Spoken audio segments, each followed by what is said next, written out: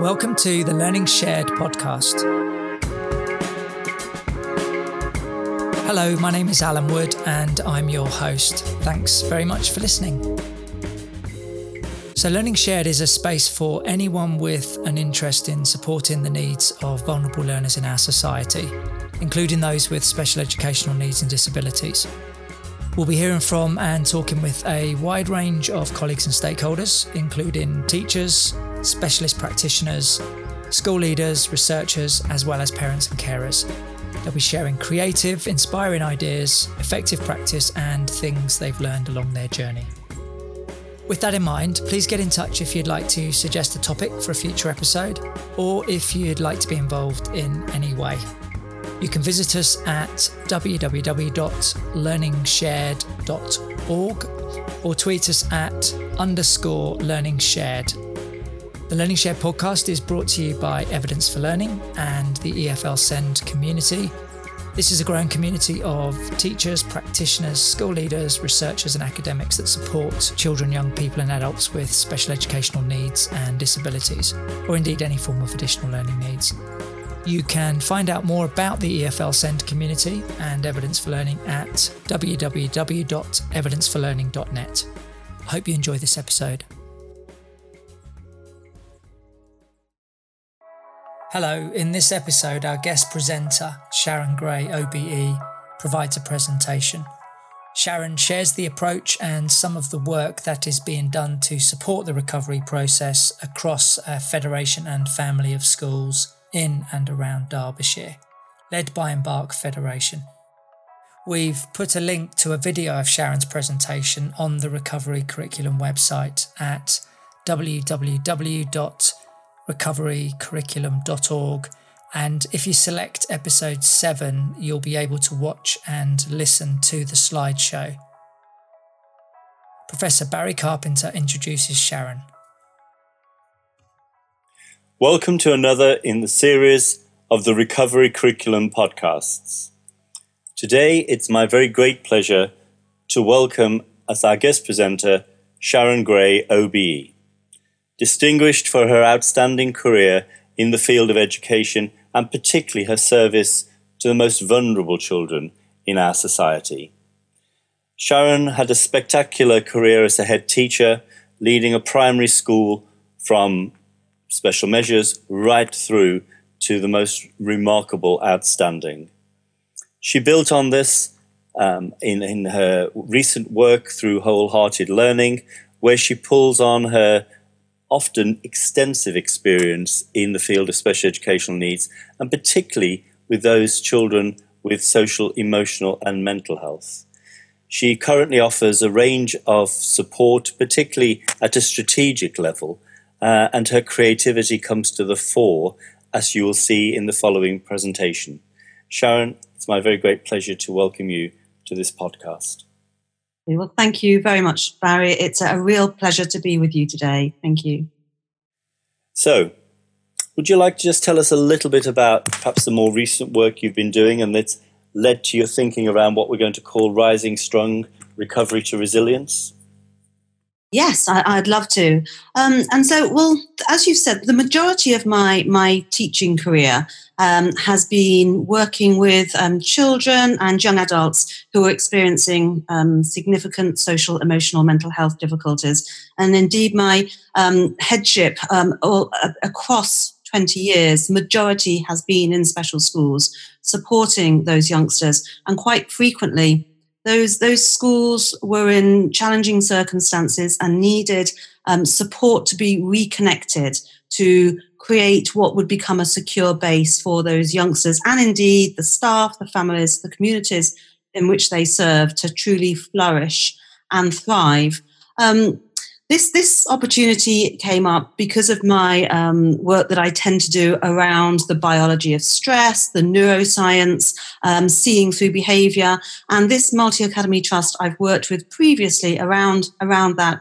And they were really concerned as to how they could reconnect their schools to becoming whole again, not just for their children, although absolutely forward-facing with children first, but really thinking about their staff teams and how they could support during the lockdown, during that period to have an emotional connection and therefore an emotional collaboration between them and stay strong during challenging times, and then slowly come back into increased numbers of children and staff at school. And so the work that I've been doing in schools as a school improvement advisor, academy improvement advisor, and again, training around seeing through behaviours of communication, really sort of was brought to the fore in this piece of work with the Embark Federation, which is a federation in Derby. It consists of 9 schools, although very quickly at the beginning of this piece of work, a number of other schools asked to be involved. So we're actually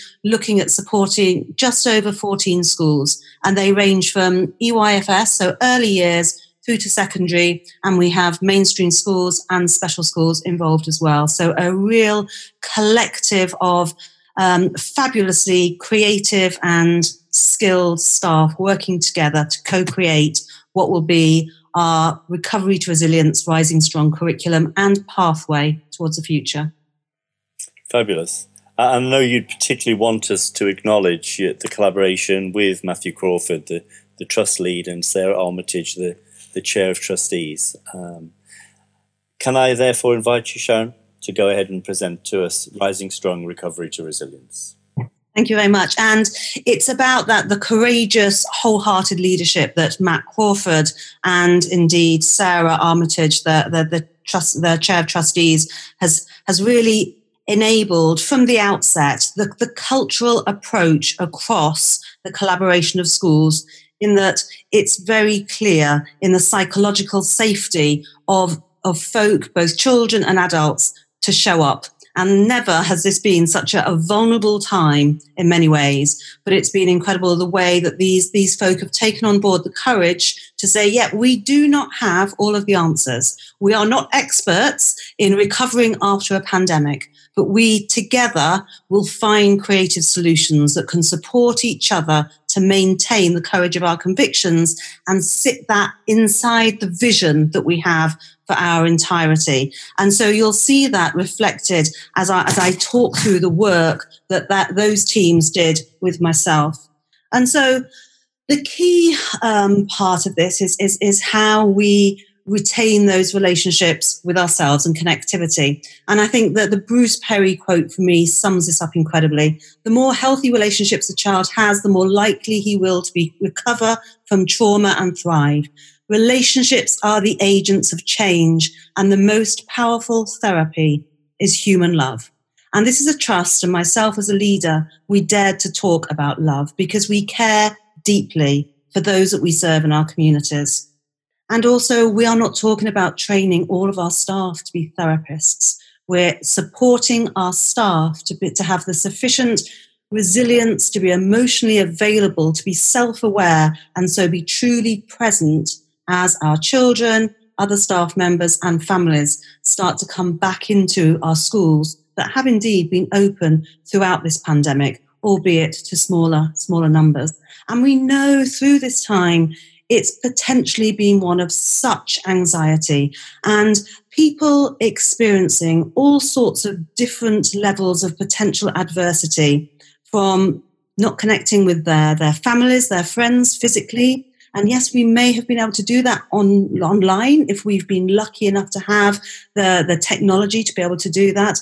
But just the change of routines and the loss of the friendships, relationships has a potential huge impact. And how can we prepare for supporting everybody as we come back together? Because we know when we're responding from a place of fear and anxiety, that reptilian response where we're unsteady and cortisol and adrenaline surging around our bodies, we're not in that space to really think and reflect. And we're certainly not in that space to learn. So actually creating that safe place initially for our leaders to stop and take a breath and really regulate themselves, be self-aware, to be able to socially engage, be curious about exploring some of the issues that we're facing, and then be able to logically reflect through and plan forward and almost model that for the entirety to create the emotional containment for everybody that we're working with.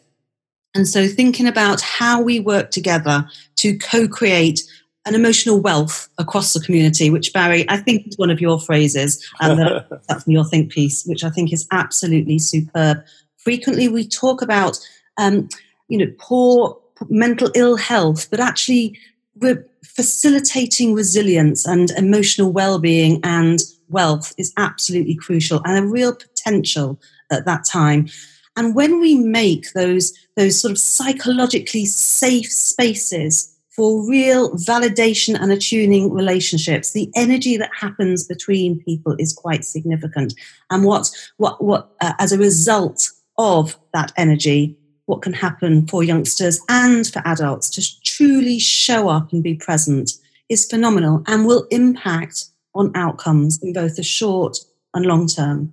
And in many ways, we've got one chance at this, and we need to get it as right as we possibly can, because if we don't get it as right as we possibly can, the catch-up for all of us could be really quite significant, and the impact on potential life chances could be affected here. So really, really important from that outset is how we develop the reconnection of those trusting, safe relationships that will become that secure base for future learning, which is what we're all about, and that's what we want for our youngsters and indeed for ourselves. So when we return to schools, it's about focusing on building experiences that bind us together, that supports all of our children and adults to rejoin in what will be a new normal. I recently was reading some work from Rob Gordon, an Australian who studied the effects on schools where they'd experienced bushfires, for example. And he was talking about the state of fusion, members identifying with each other because they share the same experience. They share and feel strong emotional attachments, but because what they've travelled through, what they've journeyed through together, and therefore can develop a shared culture of stories if they're supported to share and narrate their own authentic truth without shame or guilt. So it's enabling our communities to share their own authentic lived experience and do that in a variety of different ways, particularly if we don't have the language or are able to articulate our stories. So maybe share it through a metaphor, for example. So thinking about that, how can we go through that, coming back to reconnect, but also thinking about the normal. And do we want to go back to being as what was called normal, or do we want to co-create a new normal? So at this time, seek for the positives, the hope, the glimmers of real fruitful outcomes that we've seen and we've learned from as a result of this real horrific pandemic that also sits alongside the huge loss and bereavement, but remembering that there are some real glimmers of hope and positivity that we want to keep with us potentially and remind us of as we move forward. So this stitching a new garment and one that fits all of humanity and nature. Our children, our adults will have absolutely seen the impact of lockdown on the environment. We don't want to go back to what it was before. We want to retain some of these positives as much as possible. So this is a complicated and complex situation that we're working with, a whole multitude of different ways to respond to it. And so aligning the expertise and the teams that we have, including our children, absolutely key in that, in our opinion, as we move towards reconnecting children to their own personalised learning pathways. And so at Embark, throughout this journey, whilst we're evaluating how we're co-constructing our pathway, we're also noting that our future learning curriculum, as you like, will be a learning pathway that's as rich in hope and humanity as it is in knowledge. And we are not going to let that go. We think that's really, really important. And we will honour the loss and the potential adversity, the bereavement, the loss, the financial implication, so much that we might not yet know about. But we will honour that, but know that we're not defined by adversity and trauma.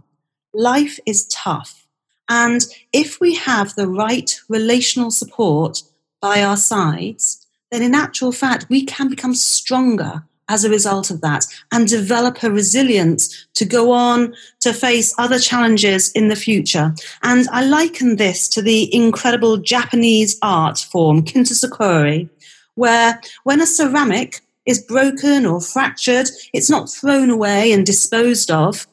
Instead, it's held back together with molten gold. And so the molten gold gives it an additional strength, an additional containment, a greater value and worth. And to me, in this situation, I believe that our school systems and communities are that molten gold that can reconstruct a new normal, one that is so incredibly powerful and of worth. And I think that's the only way that we can go through and get through this together.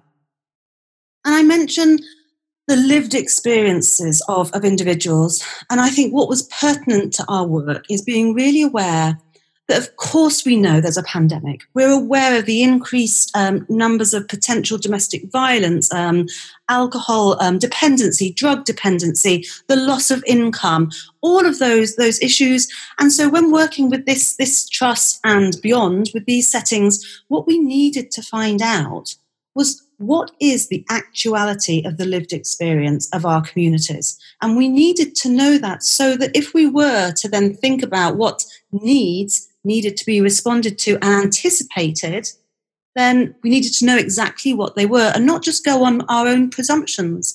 And again, I find I love the use of metaphor, poetry and the creative arts, and this sort of analogy of we're all in the same storm, but we all have different boats. And some are lucky enough to have cruisers, cruise liners with their own pools in, and others have canoes with potential holes in the bottom and only one oar. And sort of getting a sense of how are we and how have we survived, and to remove as much as possible the stigma of saying, actually, yes, I've had a really tricky time. My partner has potentially lost their job, and for the first time ever, I'm in a situation where I can't afford to pay for school dinners anymore. And really creating that psychologically safe place for all stakeholders, being our staff, being our families, being ourselves as leaders, to say we are vulnerable. We are vulnerable because we don't know exactly what people need at this moment. So please help us as a leader, as a teacher, as a child, as a parent, as much as possible, by being sufficiently courageous to share your authentic truth. And then we will do all we can to respond to that. And I think we felt that really, really important, particularly when we were thinking about doing potential risk assessments. We didn't know what the risks were if we didn't truly hear the voices of our communities. And of course, within this, I mentioned previously about going into, if we're not careful, a state of fear and anxiety as the adults, and therefore responding in a way which isn't reflective of thoughtful processing. Actually, it's more of a state of defensiveness. So co-creating an environment where the leaders and the adults can stop and breathe and regulate and become calm and steady. Because adults who are not steady will not be able to support and steady unsteady children and families as they reconnect with schools. So again, thinking about what creates a thinking environment, what creates an environment for learning and retention of learning in the long term. It's an environment of contained safety, emotionally containing, and a sense of safety. And with that, the courageous leadership. And in all of the settings that I've worked, we've always said everybody is a leader, everyone is a learner, every adult is a teacher, and we all learn from each other. And so across this pandemic, and as we move back, what we've put at the very core of the work that we're doing is peer mentoring, buddying, supporting each other, the law of propinquity, if I can say it, in that the more connections and the more we find we have in common, the greater the relationships grow, the more bound we become, and therefore wanting to support each other. And so it's how we support each other, creating that safe place of being, but also that we can be candidly kind with each other. We can be sincere and open and honest and notice. I know when I'm in a position of real stress, I may well say to someone, I'm fine, thank you very much. And the music that sits behind the words that I'm using doesn't kind of make sense. And it makes people feel uneasy because they know that that's not my authentic truth. And sometimes I'm saying I'm fine, thank you very much. I need someone who I trust and I know who's looking out for me to gently say, I'm getting a sense of something else, Sharon. Not in a patronizing way, someone with that kind of courage that will help me to notice when unconsciously I'm not really aware that perhaps I'm not as regulated, I'm not in a space for real thought, because actually I'm slipping, if I'm not careful, into a place of self-defensiveness. And we need our leaders to be self-aware and therefore support self-awareness across the community, which is also about supporting self-regulation through co-regulation. So with all of that sort of trauma-sensitive, attachment-aware sort of thinking based in the neuroscience and the biology of stress, we kind of drew it together into, okay, so for our trusts and our communities, what might that look like? And about 9 weeks ago, I had a Zoom chat, and to think that I'm using Zoom on a daily basis now completely shocks me because I am not an IT whiz at all, but I've learned so much. And again, another positive to come out of this. If anybody had ever said that I would be sitting making a podcast, I would have just laughed out loud. And here I am. There are the positives that we will glean from this and take forward. And in this Zoom chat, there were about 60 school leaders and members of staff within the school team that the school leaders felt could really support in taking some elements of leadership to co-create the pathway through.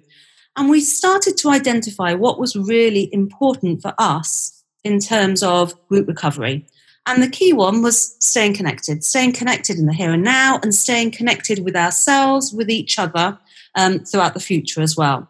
Also, things like serving the context and community, finding out what the lived reality is, the issues, by seeking to hear the voice of our children, of our families, and our staff, and our leaders in a way that was accessible. And so then how might we provide support once we've found out the needs, moving into the logistics and what the return might look like, into some of the activities and the reconnection, to the actual curriculum and what will children be doing and how will staff plan for that as children come through whilst they're still facilitating online learning, into the new educational landscape, that curriculum of hope and humanity as well as knowledge, and at the same time the professional development to keep our staff strong and for this process to be sustainable. And so I talked with all of those leaders and gained their views about what was going well during lockdown, what they felt some of their needs potentially could be, and what they felt they could offer if we were to work as a collaboration, and a collaboration to be focused and, wherever possible, reduce workload, be really sort of explicit in who was going to do what, so we don't replicate, but also create the space for our adults to be connected to themselves and not get into that space of fight, flight, freeze response because of anxiety and stress. And so that was also another underlying element of this journey. So we then decided we would put staff from across those 14 schools into different teams. And here we have what have become the 9 teams. The first one is being the staying connected and sharing good practice, celebrating the positives, and feeding forward the key parts of any new guidance and how recommendations of how to respond. So, and that's led by the trust leader, Matt Crawford, an ultimate emotional containment, holding things, allowing autonomy, but really holding gently and firmly, keeping us anchored in that psychological safety. We then had a team who were really looking at specific CPD for staff about the biology of stress, as I've mentioned, and the neuroscience, about our own self-regulation system, our autonomic nervous system, how we almost manage our bodies through stress so that we could really support ourselves to maintain regulation and therefore thoughtful reflection as we travel through the journey and be as steady and as emotionally available as we possibly can be for greater numbers of children, their families, and the wider community coming back for schools to become whole again. Our team 3 worked on creating questionnaires that automatically, as they were completed by all stakeholders, facilitated a baseline of analysis. So we had a 14-school-wide baseline of analysis so that we could then take out key needs and from a very cost-effective point of view, look at how we could support sort of where there were themes across the schools, but also we could do a bespoke analysis for each group of stakeholders within each school, which meant that where we've got some very small village schools and then some very large inner city Derby schools with potentially slightly different needs, we could plan to respond to those needs in a very bespoke way. That group were also facilitating questionnaires that were accessible for some of our parents who had English as an additional language, some of our parents who are non-readers, some of our children with cognition and learning difficulties, some of our youngsters who needed social stories and questionnaires put into an accessible way because of their special educational needs. We needed to hear their voices too. And if I just pop across to Team 5 worked together to create one risk assessment that we could support each other. So we were all working from a risk assessment that was the same across the trust, but of course we had our own bespoke information to inform what would then be our outcomes of the risk assessment in terms of risk reduction. And so those two teams worked really carefully together. And as a result of knowing our communities and who our vulnerable in terms of need, vulnerable in terms of risk, and certainly not just the vulnerable register that we had on March the 22nd, but actually we needed to know who needed immediate support as soon as possible in the here and now. And so we were able to get closer to that information. I'm pretty certain that we haven't got as close as we'd like to, but I think we're far closer by really facilitating a way to hear those voices.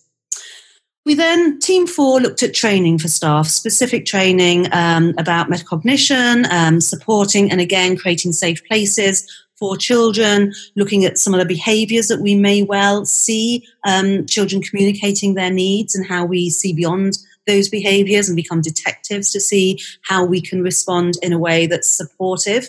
It's a trust and schools that is highly, highly inclusive and know the impact when children aren't at school. And so they've risk assessed, not just risk assessed children coming back into school, but risk assessed not having children in school, and also risk assess that what we don't want to be in a situation is where we draw children back into the school and then not in a position to effectively meet their needs, and then for some reason they may not be able to be at school anymore. We know the impact of exclusions on children. As you're aware, Barry, my other role is with the Youth Justice Board, children in custody, and many of those children have been excluded from schools because their needs were not met. And the underpinning needs of those youngsters were more often than that they'd experienced significant adversity, much like many of our children will have experienced through this pandemic. We need to be prepared for that to support those youngsters to regulate, to steady, to calm,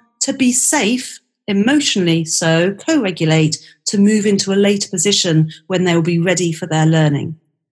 And to do that, we felt our staff needed support. So Team 6, a very large team, co-created a library, and they continue to co-create a library of resources, all dependent on age and stage and level of need, and an agreement that for the first at least 2 or 3 weeks, we're not looking at the academic subjects. We're looking at specific subjects, activities that will support reconnection emotionally, a sense of safety, getting to know each other again, forging relationships as we then bring more children in. And I'll talk a little bit more about that actual curriculum in a moment.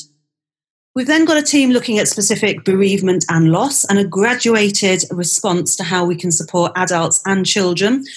For some, they may well have experienced significant bereavement. For others, it may be something completely different, but absolutely empathizing into and attuning alongside to support will be the job of everybody. But some of our children, some of our adults will need that more specialist support. And so therefore looking out to multi-agency teams, what's available so that we can draw upon that as and when is needed has been really important. Team 8 is really about that threading through what are the learns, what are the positives from this and how are we going to feed that forward. With Team 9 really facilitating the support for leaders across the setting. But as we know, everybody in our setting is a leader and a learner, but really checking out that some of our senior leaders who have really had to carry the weight of the accountability and responsibility at this time, checking out that they're okay and that they know it's okay not to be okay, but let's talk with each other and support each other in this sort of collegiate manner. So you can see here they're the 9 teams, and there's a little bit more detail behind some of the activities that those teams were working on. And then I, as a strategic lead with Matt, sort of met with those team leaders pretty frequently to be able to feed back, to support, to advise, and do some activities with. In fact, one of my favourite activities that I'm doing at the moment is 50 sessions. I'm working with a team of 8 support members of staff and 2 teachers who are incredibly, they're the mental health leads for some of these settings. And it's 50 sessions teaching children about their autonomic nervous system, stress regulation, the amygdala, and all that. And it's just, they are the most creative practitioners, but they had been shielded. And they were living in a state where they felt somewhat guilty that their colleagues were in school with key workers' children and they were at home. But by giving them this job and asking them to help in this way, and they are amazing, has really given worth and focus and actually supported emotional health and well-being for the journey. And they've really reflected on that, as have all of the staff, because as they've joined different teams, they've gotten to know more people across the school settings and therefore forge greater connections, which is what we're endeavouring to do as we move towards our recovery to resilience model. Here we have Team 2 around the biology of stress, so that we've created some webinars for those staff so that they can tap into those as and when they've got a moment and some time. Team 3, I mentioned to you about those lived experiences. So we have a whole database where very sensitively managed with GDPR protections. If there's somebody in the community who has experienced a bereavement, lost a job or in financial difficulty, so we're aware of that. And all of this is filed in categories of accessibility. So our staff will be able to access the resource library for sessions, our leaders, for example, in terms of what they need to know for certain groups of staff members or children or families. And then for those that are following the questionnaires, for example, they can access that library of resources. Team 6 is something that I mentioned I'd spend a little bit more time on with you. And this is about that specific resource library for staff for a variety of reasons. Our children, our key workers' children, have been in bubbles, and we'll know that terminology well, I'm sure. And those bubbles, as they've come back into school, we've really talked through what that may well look like for staff initially, and then children. So, for example, the first couple of days, we just had our staff in, and they joined for a breakfast and a conversation, explore what the school looked like and created safe places, and almost just came back together as an informal catch-up. Had toast together and a cup of tea and time to talk, knowing that we wanted to model that with our staff because that's what we wanted to do for our children as they started to come back into their bubbles. And then we've created a whole plethora of activities that teachers can take off the shelf, regardless of whether they've got reception, bubble of children, or a year 8 bubble of children. And it's all about reconnective type activities that those children can do. And our staff teams have done them as well. So they've really experienced the process. For example, one of those is every member of the trust and schools involved have a piece of a jigsaw puzzle. And on that piece of the jigsaw puzzle, they will reflect through words, pictures, metaphor, art, craft, whatever it might look like, what they've lost or what they've missed during lockdown. And on the other side, what enabled them to be the survivor and the warrior, to come through this? What was the strength? And as everybody comes back together, we reconnect and put those jigsaw pieces together to create a school display almost of real visually representing coming back together and how rich and incredibly stunning that picture is as we reconvene. Things like a sculpture of hope, so that children individually can add to something that is developing and growing. And the other idea was a working towards a longer sort of focused activity. So we will do some loss orientation activities and some restoration orientation activities, and also something that we work towards that we can celebrate when the time is right, where we socially can come back together as an entire community. Within each of these files, there is an overview of an index that sits within each of the files of a whole array of different activities. So, for example, film clips. I'm aware that one of the pieces of work is around the movie Inside Out, and there's a whole range of PowerPoints that have been facilitated, activities to really explore emotions, and tiny film clips that support that. For example, reconnection with parents. You can see another example there, and a whole array of activities within there that staff can do, that children can take home to do, and support packages for parents. So this is a real library of resources, social stories, and they're quite generic social stories that won't take much tweaking to add photographs or personalization for children, for bubbles, and again for specific schools as well. Therapeutic stories, Thrive type activities, which is really about that sort of trauma-informed approaches. And just here some examples of what the young people, both primary, secondary, special, EYFS, may well be working towards co-creating. And whilst you'll see a lot of this is, you see the jigsaw puzzle there, some really lovely big whole school displays. You'll also note one of the head teachers asked me if I felt her idea was silly that she'd made friendship bracelets for all of her staff team. It was something that she loved doing, and she did on an evening, something that she found helped to regulate her after her 42 pieces of guidance that had tumbled into her inbox on that day. And personally, you can see in the left there, those little bracelets to say thank you to staff. And for me, how beautiful, and what a fabulous role model just to express gratitude for all that our staff teams and our communities have already done. And we know by expressing gratitude, that has a significant impact on our own well-being and those that are receiving the gratitude, and sets the scene and the tone and the culture for doing the same for our children, to celebrate that they've survived through this monumental historic occasion. And you can see the jigsaws, as I say, different pathways. And the other thing that the children have been working on, again, across age and stage ranges specific to where the children are at and what they can manage, and of course the support at home, are these COVID-19 time capsules, which I know lots of people are doing.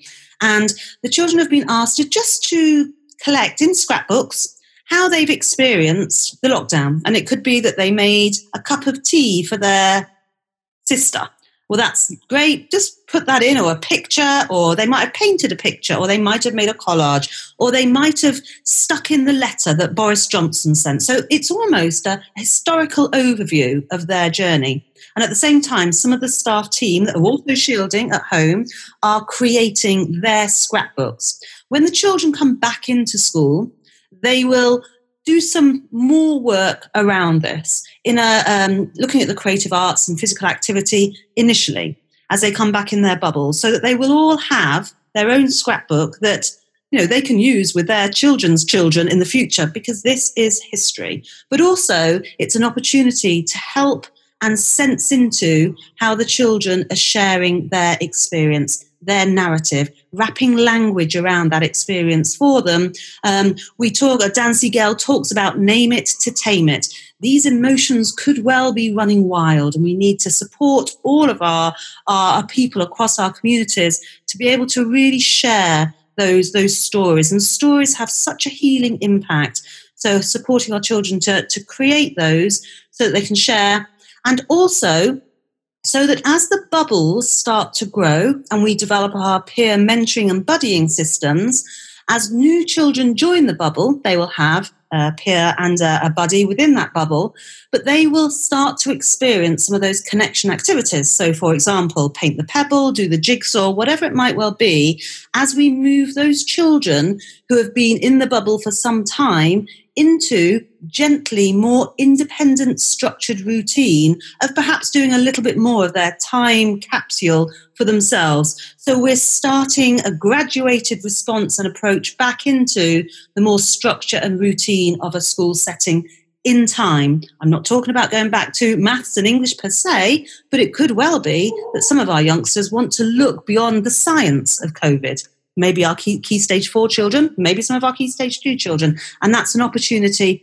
to do that. So really kind of creating that kind of opportunity with a view to either December, possibly January, or whenever is appropriate, the schools and the trust and other schools involved come together to celebrate their school-based museums of hope and humanity.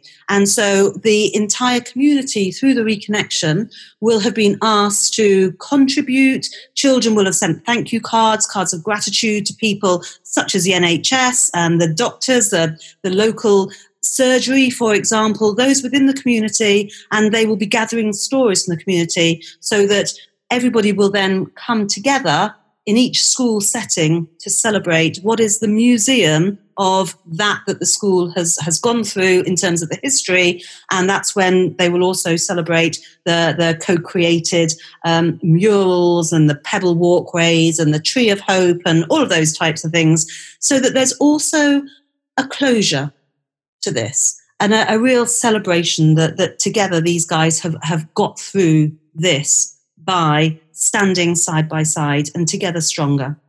Again, some of the other activities that we're looking to do are outlined here.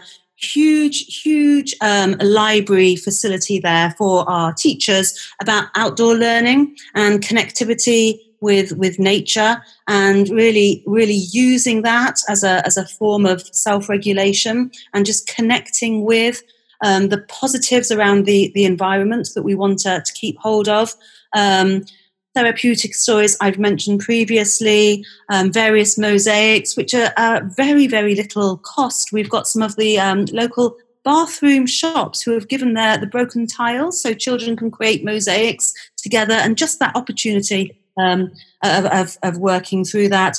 We've also developing a trust book of hope, inspired by the Book of Hope, which was compiled by Catherine Rundle, beautiful, where children, staff, parents have already started to write poetry about and to put into what will be a published Book of Hope. Here is the Museum of Love that I mentioned. And again, this is just a little outline that you can look into at your leisure, really, showing some of the other activities that we appreciate aren't particularly innovative, but actually are absolutely needed. And there are things around mindfulness, linking back to our ability to be self-aware, self-regulated, and therefore co-regulated, and free resources that are fabulous out there, such as Go Noodle, which it is a free resource online for all ages and stages, and you put in if you want something to energize or if you want something to calm and regulate. And I think what's really key for us as a collaboration is we ignore the emotional needs of our children at our peril. Again, Bruce Perry, but we ignore the emotional needs of us as human beings at our peril. And humanity and that sort of real humane approach will be key. And so, yes, it's everything that we do. It's the risk reduction, it's the risk assessment informed by the lived experience, really heard as accurately and as closely as possible, and drawn together in that place of real psychological safety where it's warm and kind, absolutely, and deeply caring, but with that candor that we are being honest, sincere, and open to support the very, very best outcomes. And so, yes, it's everything that we do. But in the words of Bananarama, as an 80s girl, it ain't just what you do, it's the way that you do it. And so what all of the schools have co-constructed together is the guiding principles of how, as the adults, we will endeavour to be with our children and with each other. And that's about the stance. And Dan Hughes talks about the stance that adults are in terms of pace, playful, accepting, curious, with empathy. And we will be in that stance with each other and with our families, deeply compassionate, deeply empathetic, and really endeavouring to hear what others are trying to communicate and perhaps may not have the words. And I think that's really, really important. So being there, validating, attuning, reassuring, responding to, and endeavouring to repair what could be potentially fractured relationships across a community. And we do all of that before we even think about resolving. And we do all of that to create the secure base, the safe, the foundation of real regulation where our children can then be challenged to learn and retain that learning because they're in that space. So as the planet was almost forced to stop for a period and took time to breathe in, we needed to carefully breathe slowly to see what has unfolded and what will continue to unfold. And also to lean in, yes, with vulnerability, because we are not the experts in this, because we have not experienced this before. But we together can have the courage to find the very best possible responses if we have a really clear and as accurate as possible view of what's needed. That's going to take courage. So courageous leadership, absolutely fundamental. And of course, there's huge concerns about the legislation and the guidance that's coming through. But what underpins all of this also is, in all legal cases, the test of what constitutes good practice is whether a particular course of action would be supported by a reasonable body of professional opinion. And what this team of people have done under Matt Crawford's leadership, with the support of the Chair of Trustees, Sarah Armitage, and all of the leaders across the entire trust, have drawn together an incredibly experienced, highly skilled group of experts, and they have become that reasonable body.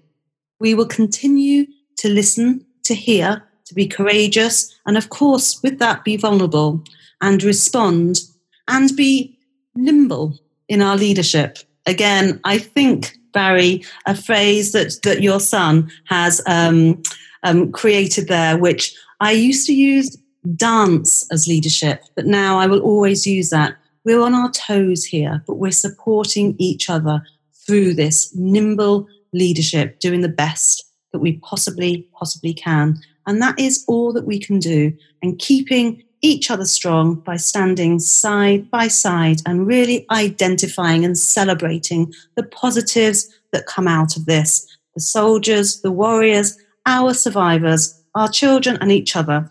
This approach is one of compassionate care, but kindness with candour, staying connected, rising strong from recovery to resilience. And I reiterate, we are not asking our staff teams to become therapists. We are asking them to be emotionally available for themselves and for their own families. and then to work alongside to be emotionally available as our children increase in numbers and come back into school and their families and the wider community.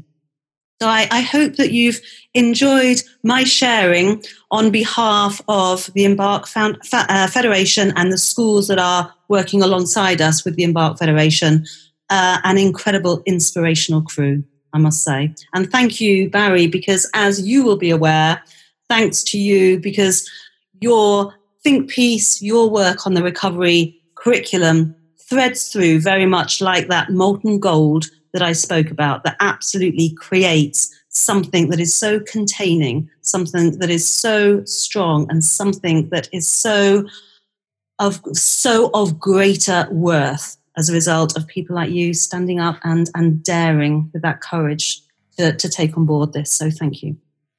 Thank you, Sharon, because this afternoon you have inspired us intellectually and emotionally. There was such riches in everything that you said, right through from the emotional challenge, the intellectual challenge, but to those very practical activities. That pathway of pebbles and the messages that children had inscribed there was just beautiful to see. I love your points about the adversity that we've experienced and how we will co-regulate, co-create and co-construct to find our way through this. And I'm sure so many schools will go forth and create a museum of love, of hope, and of humanity. This afternoon, you have shown us powerfully, through your humanity, that teaching is a relationship-based profession. Thank you so much for what you've given of yourself in this podcast.